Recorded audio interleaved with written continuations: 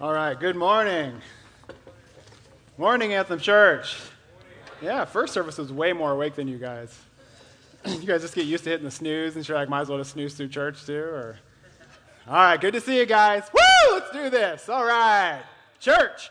Matthew 5:27 through 30 is where we are at this morning. We are continuing our study through the Sermon on the Mount. Please find your way there. That's where we will spend our time today. As you are making your way there, I want to ask the question, how serious is sin? How big of a deal is it? How big of a problem is sin? Is it like a pimple? You remember those? I do. Some of you might still be like, remember, I saw one this morning.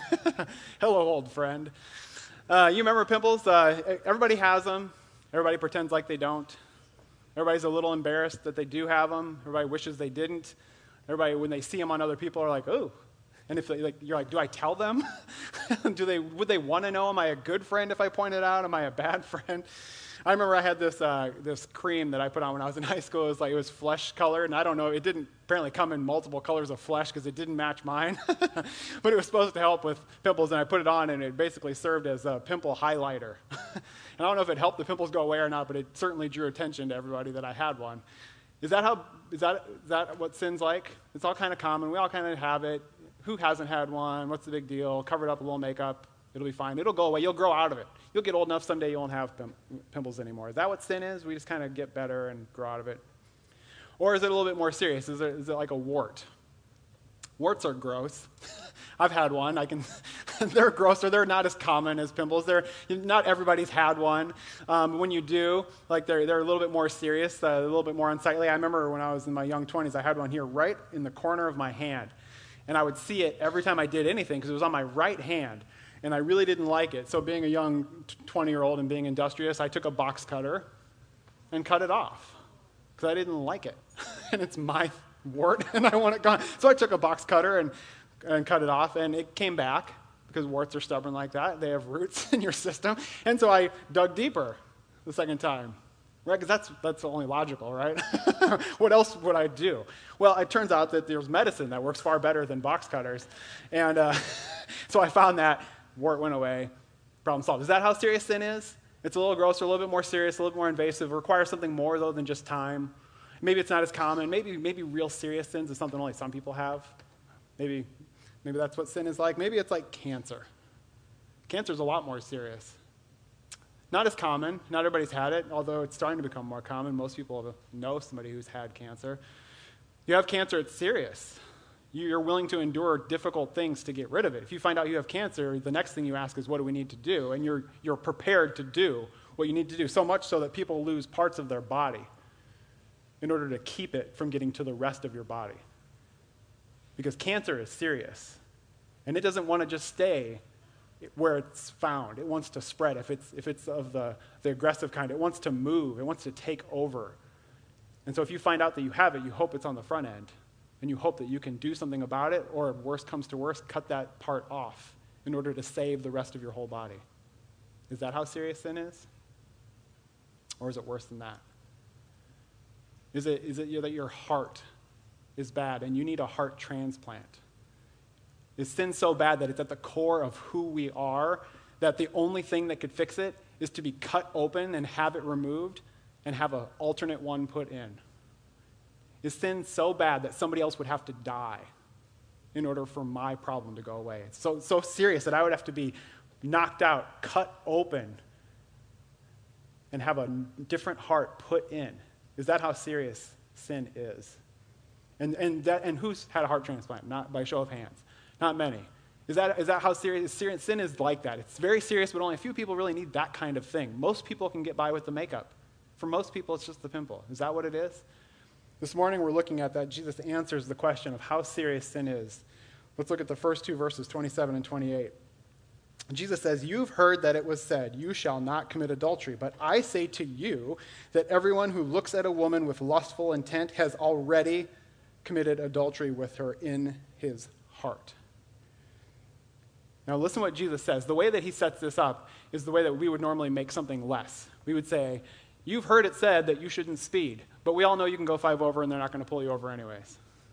That's how we would normally set this kind of thing up, right? We would say this, and then the next thing we would say would kind of lessen it. We're like, you've heard it said, but really, that's stuffy. Like, we're good. That's how we would do it. But look what Jesus does. He says, you shall not commit adultery, but I say to you that everyone looks at a woman with lustful intent has already committed adultery. He doesn't say, adultery, schmaltery. Those stuffy old Pharisees and their law. They're so technical. Don't worry about it. It's fine. He doesn't lighten it up. He screws it down. He tightens it. He makes it harder, more difficult, more serious. Sin is not just a small thing. It's a heavy thing. The problem with the Pharisees, we all look at the Pharisees and we know that they're the bad guys because we've read enough Christian little story Bibles to know. So we think their problem was that they took us too seriously, right? They're stuffy old footloose dads who just don't want anybody to have fun. Stop dancing, you crazy kids. So when we come to this, we think, well, the problem is that they took it too seriously. Jesus says they didn't take it seriously enough. They thought God could be bought off by just not going into somebody else's bedroom. Jesus says, you shall not commit adultery in other people's beds. You've heard it said that. I say to you, don't commit adultery in your heart. Adultery is not just a problem of which bedroom you end up in. It's what's going on inside your heart wherever you sleep. The problem of sin is far worse than just technicalities and obeying some rules. Think of it as you do like cheating. You've all heard of cheating, right? You've seen daytime television. That seems to be the topic du jour every day on and I've seen enough daytime television to know that cheating is bad, and it can get a chair thrown at you if you do it. And once a cheater, always a cheater. We know all these things, right? Cheating is bad. Don't do it. But is the problem with cheating solved by just not committing? Right? Is that the heart? Is the problem with cheating is that I promised we were dating, we were exclusive, and then is that the problem? Is the problem with cheating just don't commit? Just don't make commitments to people, then you can't cheat. Problem solved. Is that how we solve it? Like Ross all taught us from Friends, if you're on a break, it doesn't count. If you haven't seen Friends, they're on a break. That's what Ross says. So he's free to do what he wants because we're on a break. I can do what I want with whoever else. We weren't dating at the time. So let's say you do that and you come back and you say, we were on a break. We good now? Even if let's say he wins the argument. Does that solve it? Is Rachel happy to take him back? Or would you be happy, lady, if your guy took a break, went on a gentleman's intermission, went spend some time with some other lady that comes back and says, hey, we're good now, me and you. We were on break, so it doesn't count. Is that the problem with cheating? Is that the problem with adultery? No, it's the oneness. It's the fact that you would do it at all. It's the fact that you would take your eyes or your heart there at all is part of the problem. Look at Hebrews 13, verse 4. I have it up on a slide for you. It says, let marriage be held in honor among all, and let the marriage bed be undefiled, for God will judge the sexually immoral and adulterous. Adultery is the topic that Jesus is addressing. The problem is lust. Marriage being honored by all. That means single people. You might not think, well, I'm not married.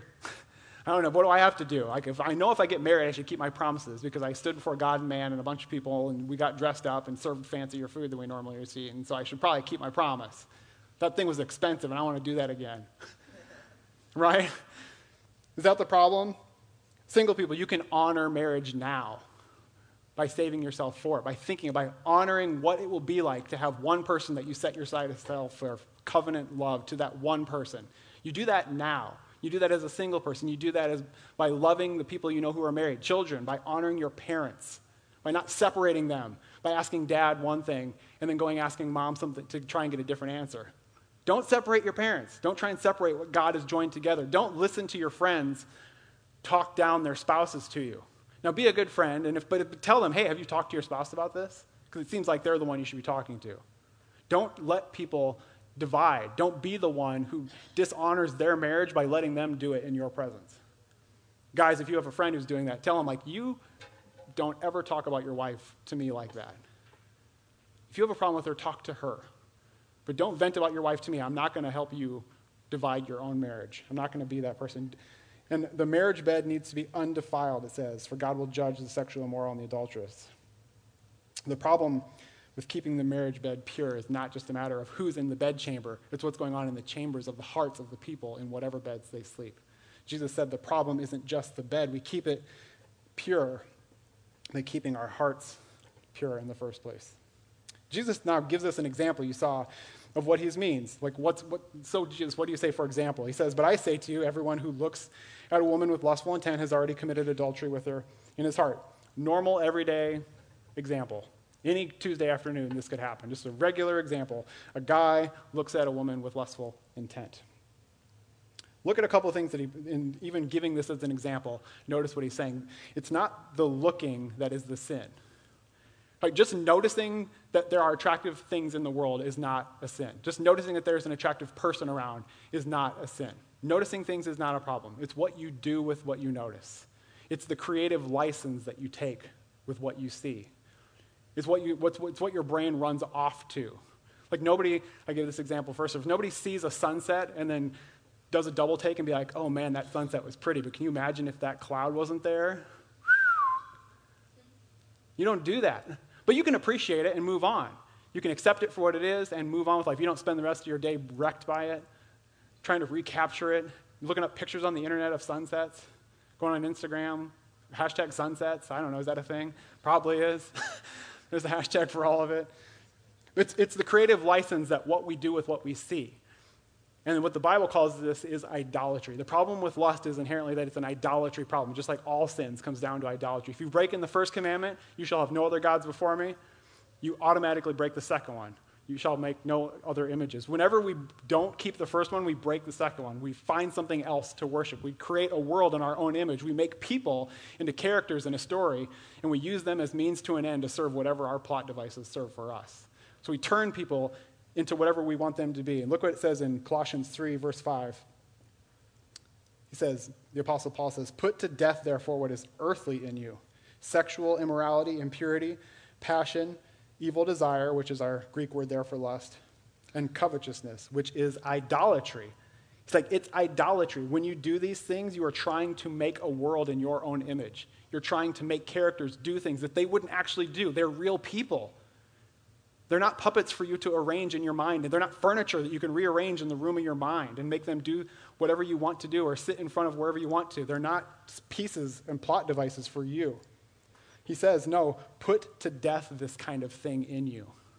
Put to death this idea that people are means to your ends, that you can use them to get what you want out of them. People are not primarily for your glory. They are for God's glory and for you to serve. The Bible says, love God with all your heart, soul, mind, and strength, and love your neighbor. Give him the glory, serve your neighbor. Don't seek glory for yourself by trying to use your neighbor. Common example, if you are at, let's say, the mall, and you're walking along, and you see somebody, and you think, oh, that's a problem. And let's say you're with your significant other, and your temptation is to lie about what you just saw and be like, I'm not into that, Don't fight sin with sin. Don't fight lust with lies. You don't have to pretend that people aren't attractive. But you also don't have to indulge it and chase it down. You can just dismiss it for what it is. Guys, I give you permission to take it lightly. Now, this whole sermon is about taking sin seriously. The way we take it seriously is by not making too much of ourselves. Just look, you notice it because you're just a person, you have eyeballs in your head, then look away and be like, well, that's one way to live your life. And ladies, if your guy does that, be content with that and don't force him to lie. Don't be like, well, I bet you thought she was attractive. I bet that's going to be a problem for you later. It's like, it would only be a problem if we continue to make it a bigger deal than it is. I can kill it right now if I just dismiss it as silliness and move on with my life. But don't fight lust with lies. Don't pretend that stuff isn't attractive. Train yourself. You're a man. Take control of yourself and dismiss it as silly. That's how you take sin seriously. You take it seriously by not indulging it and not by lying about it in order to try and move past it. And if that is your man, ladies, don't try and force him to lie about it. Don't try and be like, well, I bet you really thought she was cute. Do you wish I looked like my life? Do you wish I had pants like that? Do you wish I... It's like, oh my word, stop chasing this thing down. I just want to kill it and be done with it. Stop resurrecting it from the dead. I already murdered it. Why do you keep showing me the corpse? Let's just move on. Let's be done with it. Another thing in his example he gives is a man looking at a woman, but lust is not limited to that. We all know that, right? It's the most common, ordinary example you could probably access if you're trying to think of what lust. It's the example we would all think of if we were just coming up with one off the top of our head. But we know this thing isn't limited. Using people to our own ends is not something that just men do. Women can do it as well. And it happens all over. And when they do it in any number of ways, either trying to get people to think something about you or thinking something about other people that isn't true of them. Men typically like to look, and they like to look at lots of different things. That's why when they have problems like with pornography, they usually spread themselves thin all over the place. And when this problem manifests itself in the other direction, when it's you seeking glory for yourself, it's never enough to have just one person think you're cute. It's never enough just to have one like on your Instagram feed. It's always the desire for more. It's the desire to use people to get something out of them. So if you have six-pack abs, why do you need the world to know that? Like if you do, that's awesome. Great job. You have a lot of discipline or a high metabolism. I'm not sure. Or you're 19. And, like, great for you. That's awesome. Like, just wait till you're 40. But like, if that's you, why do I need to know that you work out? Why does your Instagram feed need to do that? What are you using people for? Why do you need them to like it? What do you get by it? And the thesis is tested by, and if they do, what do you do with it? So what? You got somebody's attention. Now what? You think of like a dog chasing a car down a country road. It just wants the car. It's fast and it's kicking up dust, and I chase it. And then imagine if you're ever on a gravel road, just stop and watch the dog and totally mystified, be like, no, what do I do? The dog has no idea what it wants to do with the car. It just knows it wants to chase it. But the second it has the car, it has no idea what to do with it. That's a lot of you young guys. You have zero idea what you would do with a girl if she stopped and said, okay, all that attention, let's do this. Let's be you and me, and let's get married. And you're like, whoa, why are you coming on so heavy? It's like you're the one chasing me all over the place. And ladies, if you're getting attention from people, why is it not what are you training yourself to get used to? Do you need everybody to think you're cute? Why? If the goal is to get married, you just want your husband to think you're cute. Like you don't need everybody, you don't need that kind of attention coming at you. Will it ever be enough to have one person who thinks you're everything to them? Or do you need to be a little bit of something to every person you meet? It can work both ways, and it can work over both genders. Lust is not unique to men or women. And it's not unique even just to outward or inward, but it's the manifestation of using other people as plot devices in your story. Listen to what C.S. Lewis says in The Four Loves. I don't have it on a slide, just listen to what he says here. He says, we say that a lustful man prowling the streets wants a woman. Strictly speaking, a woman is just what he does not want. He wants a pleasure for which a woman happens to be the necessary piece of apparatus. How much he cares about the woman as such may be gauged by his attitude to her 5 minutes after. When we use people, we don't care about them. And it's evidenced by what happens once you get what you want from them. Once you get the attention, do you care? Once you look at the thing, do you need anything else out of it? After you drink the milk, you don't keep the carton. What we do but these are human beings we're talking about. And that's why Jesus says the problem with lust is that we turn people into objects of things that we use to get stuff out of or things we project our stuff onto. And then when we're done, we move away. We walk on. We move on because we've gotten what we want out of them. Jesus, having provided us with this example, now prescribes a solution. The thing to keep in mind is the medicine, just a general rule of thumb, the medicine should never be ickier than the illness, right? So if something's gross, you might expect a solution that the doctor might prescribe you something pretty gross, but it might balance out. It should be in proportion to the thing, but nobody takes cyanide for a headache. It would get rid of your headache because you'd be dead because cyanide kills people, in case you didn't know that. It's out of proportion. The side effects exceed the symptoms. Like, oh, doctor, I have a headache. It's like, well, I need to cut your head off. It's like, I don't know about that. It's like, that sounds like too much. So, reverse engineering that, whatever the prescription to something is, you can follow it back up and be like, whatever is up there is worse than this. And especially when the great physician is Jesus, who would never prescribe something worse than it's necessary. He would never make it harder or grosser than it has to be in order for it to work out, right? So given that, look at what he prescribes as a solution to this problem. Verses 29 and 30. If your right eye causes you to sin, tear it out and throw it away. For it is better that you lose one of your members than that your whole body be thrown into hell. And if your right hand causes you to sin, cut it off and throw it away. For it is better that you lose one of your members than that your whole body go into hell. We get so used to sometimes hearing these kind of things, and the Sermon on the Mount is very famous, so if you've been around church, you've probably heard it. Even if you haven't been around church, you may have heard this. But let me just restate this, just so you hear crystal clear what Jesus is actually saying. We get so used to Jesus and his shampooed hair that we forget that this is really aggressive. If your eye causes you to sin, use your own fingers. Tear out your eyeball and throw it away, for it would be better to enter heaven with an eye patch than to go to hell wearing your cool sunglasses. It would be better to be a cyclops, a monster, and go to heaven than to have perfect periphery vision, perfect depth perception, and get to experience the world with two eyes, cool sunglasses, on your way to hell. It would be better. That's how severe. Now look what he said. If your hand causes you to sin, take your other hand and cut it off. Throw it away. For it would be better to enter heaven one-handed than to go to hell clapping for yourself. It would be better to miss out on all the things that two-handed people get to do and save your soul than to get to do all the things two-handed people to do and at the end go to hell. That is bad tasting medicine. That's icky. Any kid would spit that out. You need a lot of sugar to help that medicine go down, Mary Poppins. So if that is the solution, how bad is the situation? If the solution is cut your hand off and throw it away, then how bad is the situation? Like, follow the logic back upstream. That's how bad things are, if that would be preferable.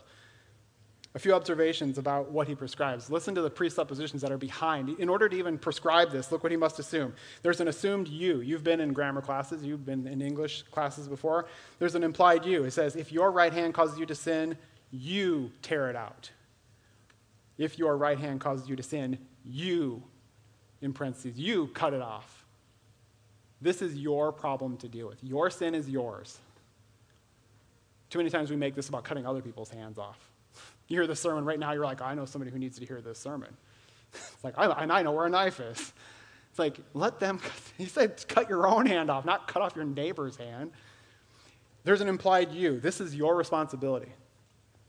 You need to own your sin, and you need to know where it is. That's the second thing. He assumes that you know where it is. It's not hypothetical. This isn't some floaty hypothetical sin. It's real, tangible, as plain as the hand in front of your face. That kind of sin. It's obvious. If you have this going on in your life currently, you know what it is. You don't need to ask a bunch of probing questions. And like in Christian, sensitive Christian who's just crushing it in life right now, don't spend the rest of your day trying to drudge up sin somewhere. Like this, the thing about messages like this is the people that don't need to hear it will kill themselves the rest of the day over it. And the people who actually need to hear this are missing it right now as I'm talking. If this is happening, you know where it is. You know what the thing is that has to go. You need to make it go away. You need to act on it. By the end of the day, that needs to be your plan. Not where to eat lunch, but get rid of this thing. You know where it is. You cut it off. And listen, there's an assumed temptation to recycle. Do you see that? Jesus preaches against recycling. You see that? He says, for it is better that you lose one of your members, be thrown into hell. Throw it away. Cut it off and throw it away. Don't put it in the recycle bin and turn it into something else. Don't put it on ice. Don't take your hand and be like, well, maybe someday I can reattach it. Ooh, my poor precious hand. I love that hand so much. Or I remember all the things I looked at it with that eyeball. Yeah, me too. We all look at stuff. Don't put it on ice in hopes that, oh man, I can't wait to be reunited with this sin someday because that's what's really precious to me. I'll do it if I love Jesus and all. I mean, if that's what he wants me to do. But like, I'm going to keep it around. I'm going to scrapbook it. I'm going to remember the good times. Don't be like the Israelites coming out of Egypt with their scrapbook of all the onions and leeks and all the good dishes they used to be able to make when they were slaves being murdered by Pharaoh. Like, oh, remember the good times when we used to have onions? Heck, I think you're remembering that wrong. There may have been onions, but do you remember the other stuff? Like the making bricks all day and stuff? No? Okay. Don't give in to the temptation to have empathy with your sin. Don't love it too much. Cut it off and throw it away. Treat it severely. Don't keep it around like a pet. Don't try and train it. Don't try and teach it new tricks. It can't. It doesn't want to. It wants to kill you, and that's all. Cut it off and be done with it. Make plans to be done with it. Don't make your plans some kind of like, well, maybe for a season I'll fast from it and then I'll bring it back. If it's sin, cut it off. And listen, there's an assumed pushback. Do you see that? He has to, even in his logic, he's saying, for it is better. It is better. He's like, I get that you're not going to want to do this. I get that it sounds severe to say, hey, young man, you should cut your hand off. He gets that you're like, yeah, I don't want to do that. Yeah, he knows. He's like, that's why I have to tell you, it is better to do this. I promise you. It is better to do this kind of thing, to take sin this seriously and save your soul, than it is to take sin lightly and go to hell and wish you had. Don't take sin lightly. There is an assumed pushback that you have to have the long view in mind here. Think about your soul. Think about eternity. I know today is right in front of you. But think about eternity. Think about the fact that you are eternal right now, even though you live today. Look at Proverbs 23, 17 through 18. I have it up on a slide for you. This isn't a new problem. This has been going on long enough that even back when Solomon wrote these, it was a problem. Let not your heart envy sinners, but continue in the fear of the Lord all day. Surely there is a future, and your hope will not be cut off. Don't envy people who get to have two hands while they sin with them. If God has called you to lose one of your hands or one of your eyes, don't envy people who get to keep both of theirs. Either God's got different plans for them, or they're doing sinful things that they should repent of and cut it off. Don't envy the fact that they get to do all this two-handed, two-eyeballed stuff. Don't envy them, but continue in the fear of the Lord all the day. Surely there's a future. Your hope will not be cut off. Your hope will not be cut off. If you cut off your sin, there is hope. If you cling to your hope, you cut yourself off from hope. It is better to have one hand in your hope than it is to have both hands and no hope. But remember where Jesus said all this started with. We've been talking a lot about hands and eyeballs and getting real earthy. Like, whoa, that's real life. That's crime scene stuff we're talking about here. This is adult television. But where did Jesus say the problem was? Is the problem of sin that you have too many hands? Or you have too many eyes? Is having less hands or less eyeballs solve the problem? No, where did Jesus say from the get-go the problem is? Where do you commit adultery? Not in other people's beds, but with your heart. The problem is in your heart. So I get it. If the problem is my eye, tear it out. If the problem is my hand, cut it off. But what do you do if the problem is your heart? Can you just rip that thing out? You can if you want to die. It's like, well, you're telling me I need a new heart. If I cut my heart out, I'll die. Yeah, exactly. You will have to die. The problem is that serious, that somebody's going to have to die. You're like, sin can't just be remedied by having less hands. You need a different heart. Like, but I can't do that. Like, yeah, I know. Like, well, that's a problem for me. It's like, I know. That's what Jesus is driving you towards. You have a problem you can't fix. You have a problem that is too big for you to fix with makeup and a box cutter and good medicine or even chemotherapy. Can't reach it. You need a new heart, which is something you cannot do because you don't have two of them. You don't have a spare heart laying around. And even if you did, you couldn't cut yourself open and put it in. You couldn't survive it. You're going to need somebody else to die in order to have a heart for you, and you're going to need somebody else to cut you open and put that in, and you're going to have to entrust yourself to the procedure. In order to fix this problem, you're going to need surgery. Look what it says in Ezekiel 36, 26 through 27. I have it on a slide for you. This is God speaking. He says, I will give you a new heart, and a new spirit I will put within you, and I will remove the heart of stone from your flesh and give you a heart of flesh. And I will put my spirit within you and cause you to walk in my statutes and be careful to obey my rules. Who will do it? God. The hope of the Christian life is that God will do what we cannot do. God will do what only he can do. So a problem so bad that we couldn't touch it. Even if we wanted to, even if your best intentions were to try and fix it, you couldn't.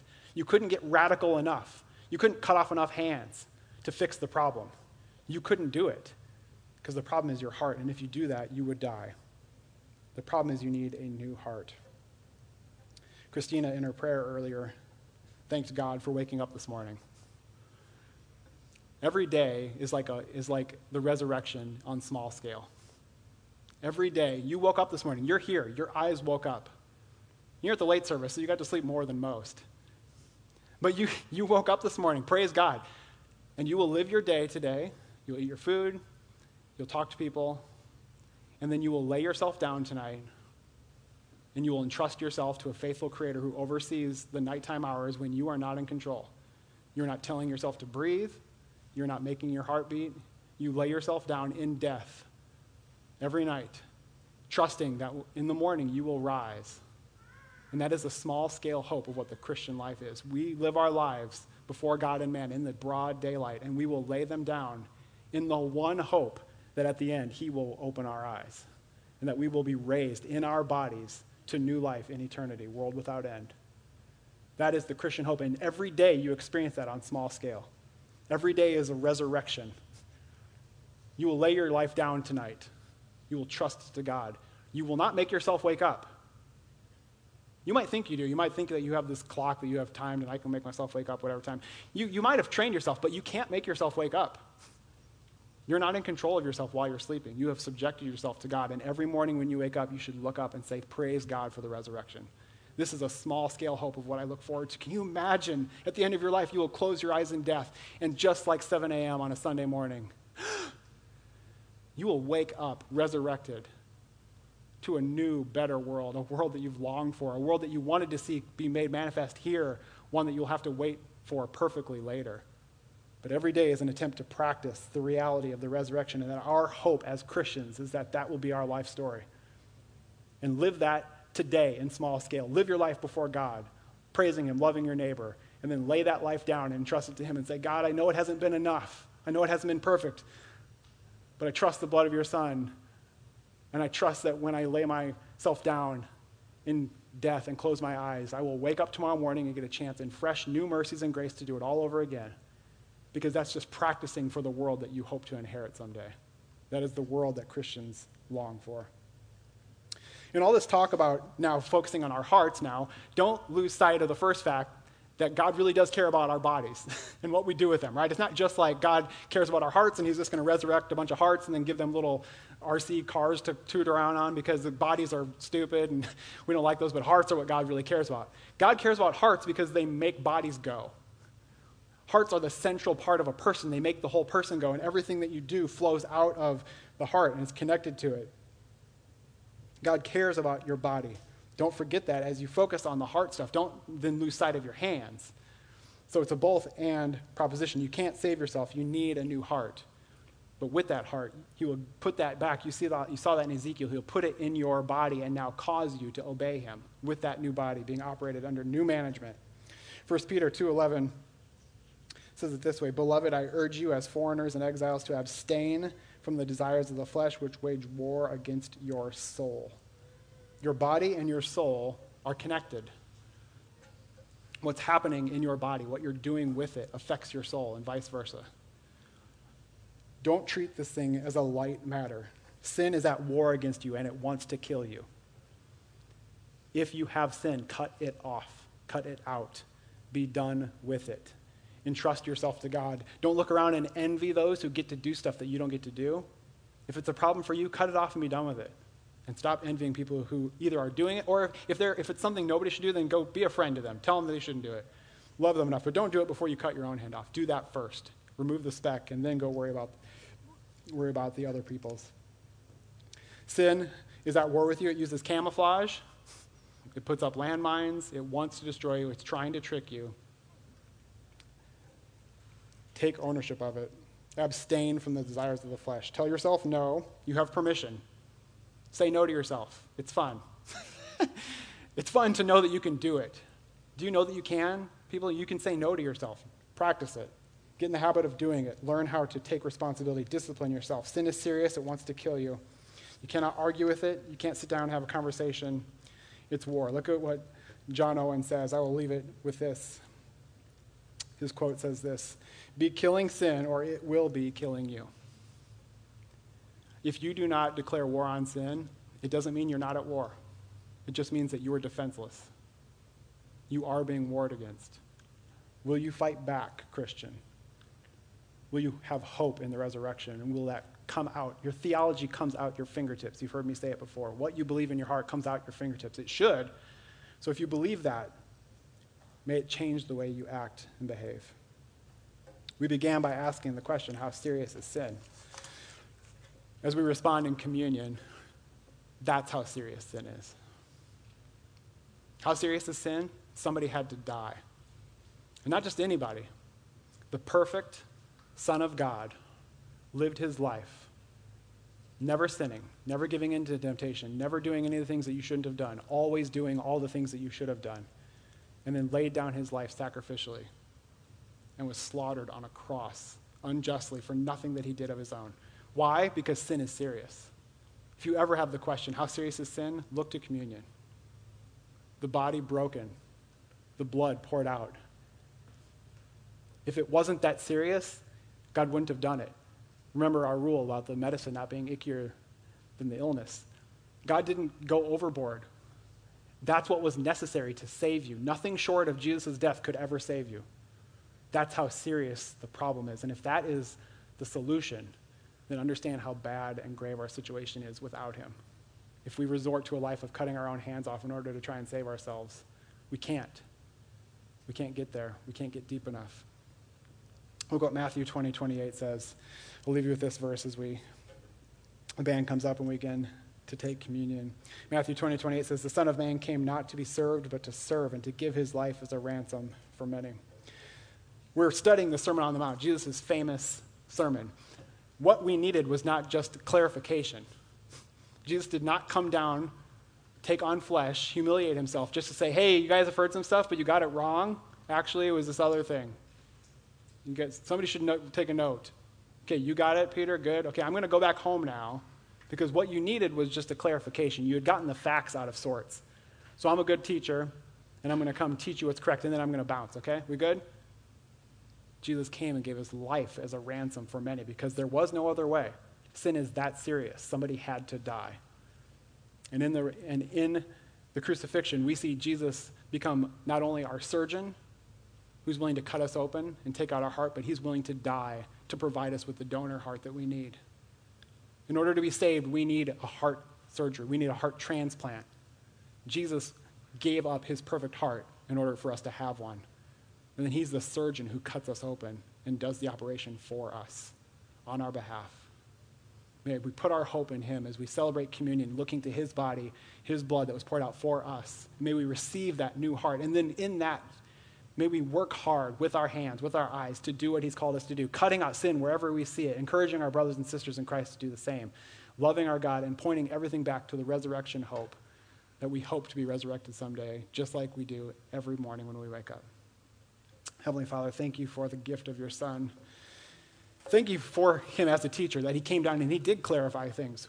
We thought that just not spending time in other people's bedrooms would solve our problem. We thought if we stayed away from that, I could die and expect to meet you with fanfare and a parade. That's what I thought. I thought I could clean myself up well enough. I thought I had sacrificed enough petty, smaller things in order to be pure in your sight. I thought I had done what you required. Thank you for clarifying that it is far worse than that. I did not appreciate the problem of my sin until you showed me, just through the power of your word, how bad it really was. Amazing grace taught me to fear, and fear's grace relieved. You not only brought the fear, the appreciation for how bad the situation was, you didn't just pull me into that room to tell me how bad the test results were, that I had a deadly disease. You then turned around and said, but I have a solution. I will die. I will be your physician. I will die and I will give you my heart. You didn't just break the bad news that we were terminally ill. You gave your life so that we might live. And then you rose again on the third day to show that you were triumphant over sin, Satan, and death. That is our hope, God. May we put our hope in you. Help us to trust that alone, and then through that, live our lives before you in Christian hope, cutting off sin where we see it, living lives of holiness for your sake, not so that we get glory, so that you get glory. It's in your name that we pray. Amen.